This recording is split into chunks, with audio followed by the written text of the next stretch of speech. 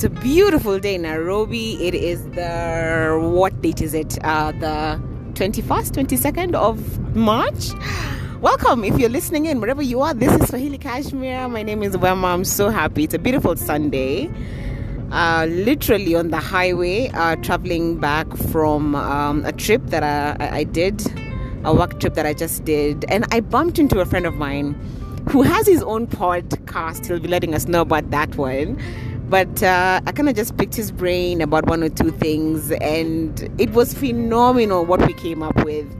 And today's topic is about the raw deal we get in premarital counseling. The raw deal. I don't know if you're listening, you're about to get married, you've been married before. We'd love to hear your experiences. But let me introduce you to my guest first. So please tell us who you are and where you're coming from. Thank you for having me on the pod. My name is Steve. I'm the cow. I'm a cow. For those who are listening from the diaspora, it means that I come from a certain part of this country. We love to know, it's known for the fruits, the mangoes and stuff. Yes, I do have a pod. It's called Cow Chronicles, just talking about what's happening in our lives. I get to travel a lot, get to interact with different people, hence bumping into Swahili Kashmir, Wema, and getting to chat about life and stuff like that. So thank you for having me. It's awesome. I'm glad. Thank you. So that is Steve. He's a bundle of energy. Do not let the smooth, sultry voice fool you. He is a lot of things. And I'm happy to have him, just kind of jumping into Swahili Kashmir today. So right into it, the road to be getting premarital counseling. Steve, you've been married. How long? Tell me your experience. Did you do premarital, and did it help you in your journey? So in Kenyanese, that's just like, it's being shocked beyond that you can only say, So I've been married 15 years. When we get married, we did premarital, but my wife and I both felt like we got a raw deal. So we had about 4 or 5 sessions, very high level conversations. Oh, don't do this, don't do that. I don't even think we talked about sex or anything like that. So money. You didn't talk about sex? Oh, wait. Yani, that one is for, it was a DIY. We were, it was learning as you go. So we, it's only later in life now when you start experiencing trouble, when you start getting disagreements, when now the reality of what marriage and living with someone, starts dawning on you, that you realize, I wasn't ready for this, man. Nothing prepared me for what I'm going through right now, and made me question, okay, what's this whole premarital thing? Is it just a kind of rite of passage, a karaba stamp thing that's done? Yeah. So guys are, you are certified ready for marriage, but really people are not, because you're not having the hard conversations about life, about things like sex, money, how do you do conflict resolution, and stuff like that. Now, I know since there are a lot of churches that have started different programs and stuff like that, but hey, this has been my experience, that a lot of it we have been DIY, do it on the go, learning on the go, making big mistakes, big fights, and coming to a place where now you either come to an understanding or it's fight or flight, man. Okay. Yeah. Fight or flight, I like that. And the thing is, I like what you said, Stephen. It's really candid. Many of us are just kind of doing it as we go. You do not know anything on the fly. You have no proper information about sex, about money, about family, about your in-laws, about careers. How do you deal with some of these things? So you kind of just you're groping in the dark as you go, hoping that you get it right. Many times we do not get it right.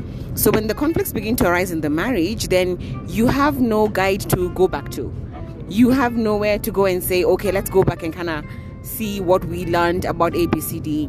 So I feel personally, my journey has not been any better from Steve's, because I've also been in marriage about 15 years.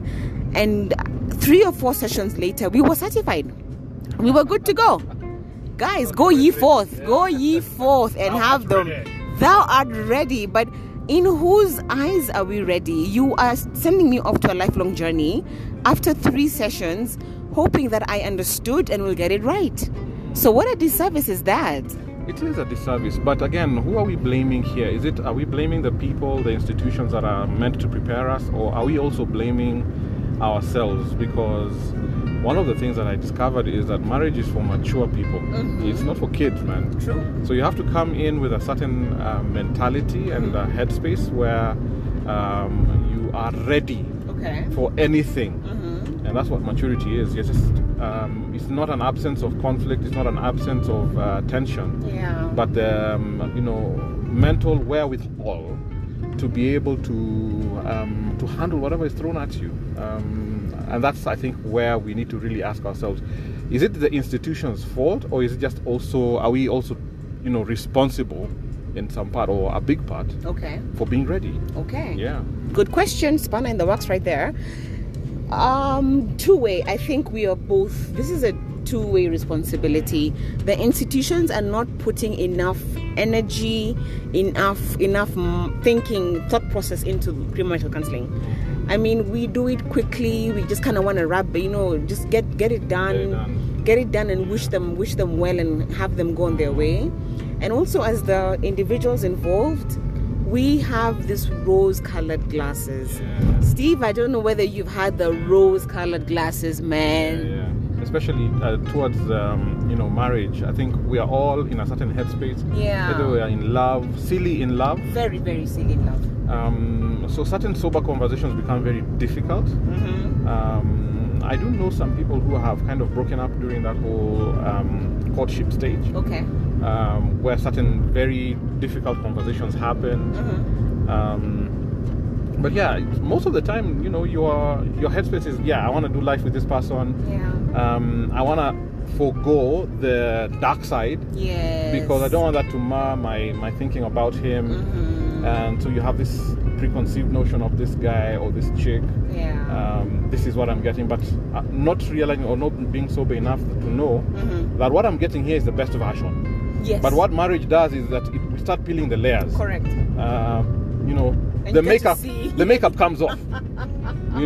And you need to start asking yourself, am I ready? Am I ready for that? Am I ready to see the real person? And then considering that we're two different individuals, born and raised.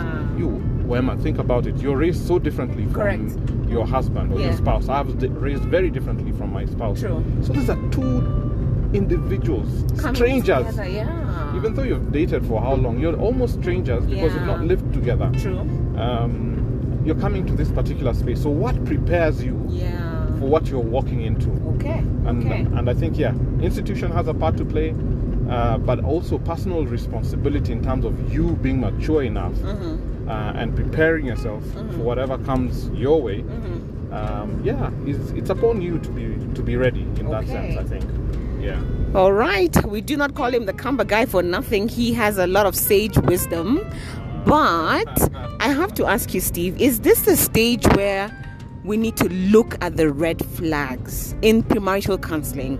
Is this a stage where we ask ourselves, how do we deal with issues around debt, around money, around friends, around, the different career paths we take, about children?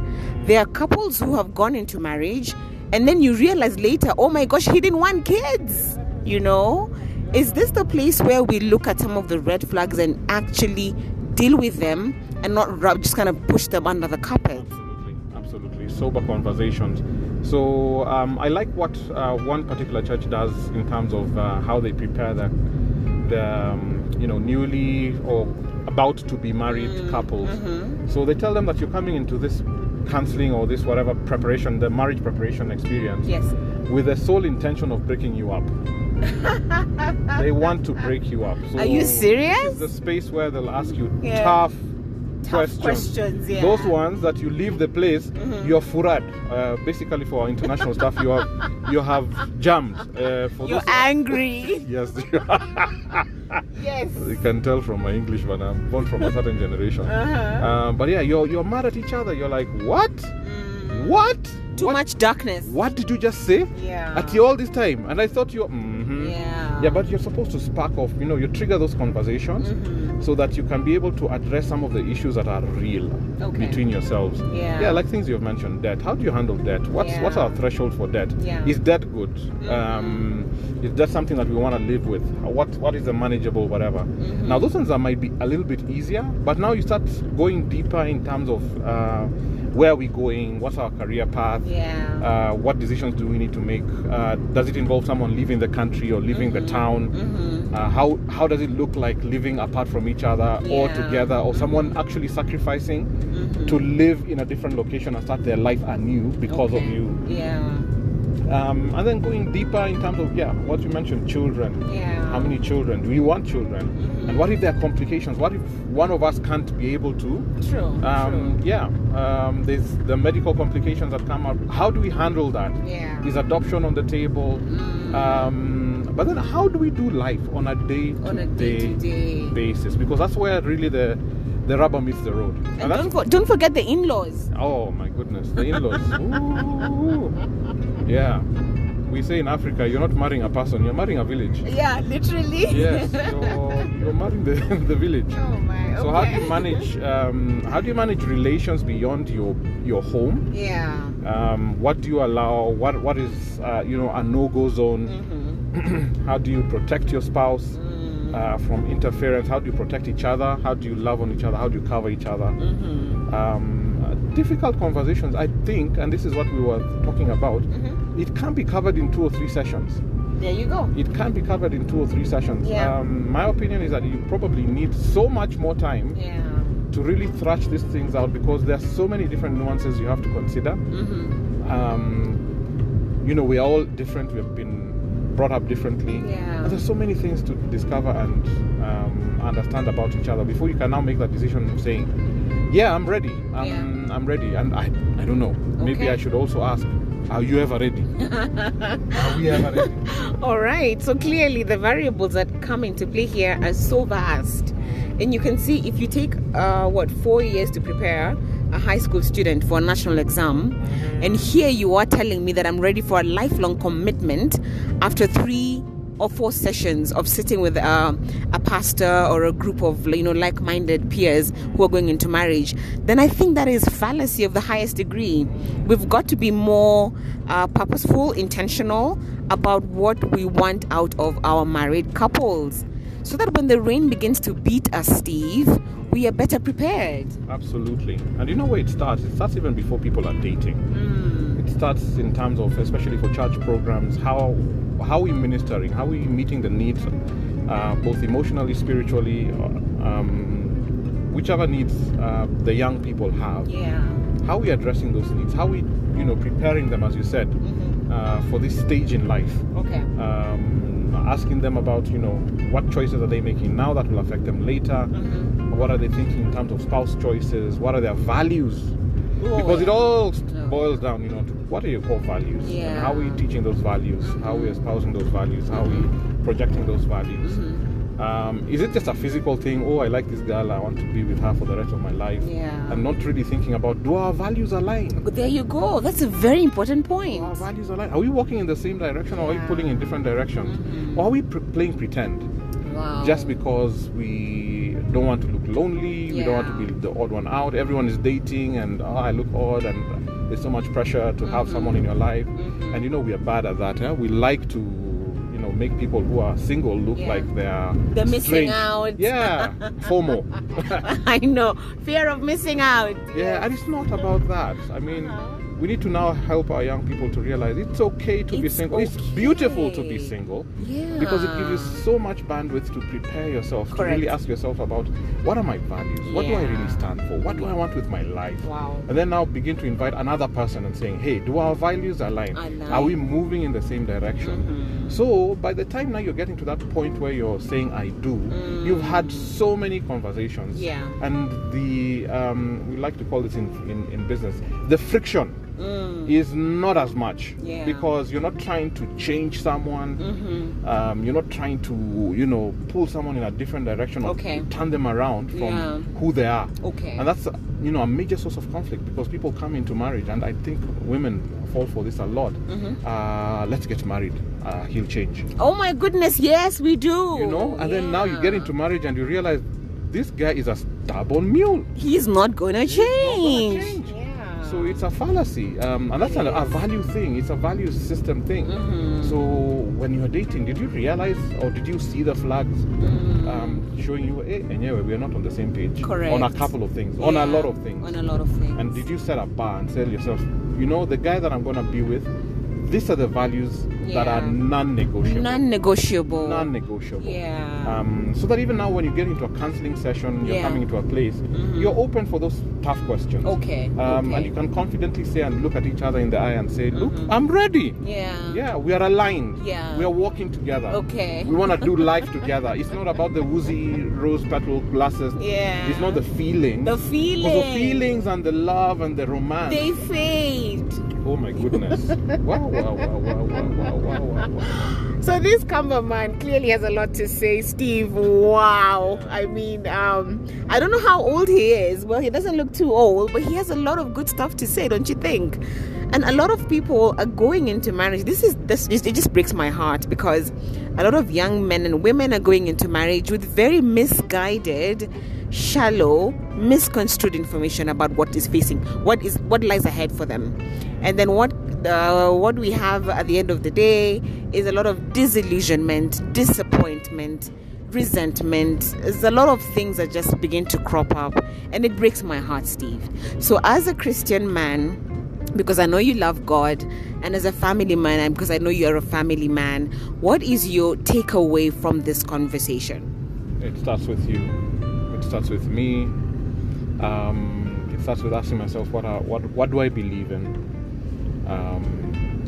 That's before you get married. But if you're already in a marriage situation and there's already a lot of friction, or there's a lot of tension, I think you just take time out and go back to the basics. Ask yourself, what are we standing for? Are we pulling in the right direction? What are our expectations? Let's just lay them bare and give each other a chance to speak and be heard. Because from there now you can begin to understand, okay, this is our point of tension. If you're not able to talk to each other to understand, okay, I'm pulling in this direction, this is what I want, and you don't understand what your spouse wants, then you'll constantly be in a loop of, tension. Okay. But it starts with us. It starts with us asking ourselves the hard questions, and then being willing to also listen to our mates and understand, okay, where are they coming from? So open-mindedness, what do they want? And this is something that I usually ask. So what's your big want? What is your big want? And what's blocking you? What are the blockers? And then start from there. And then now... It's a good question. Yeah.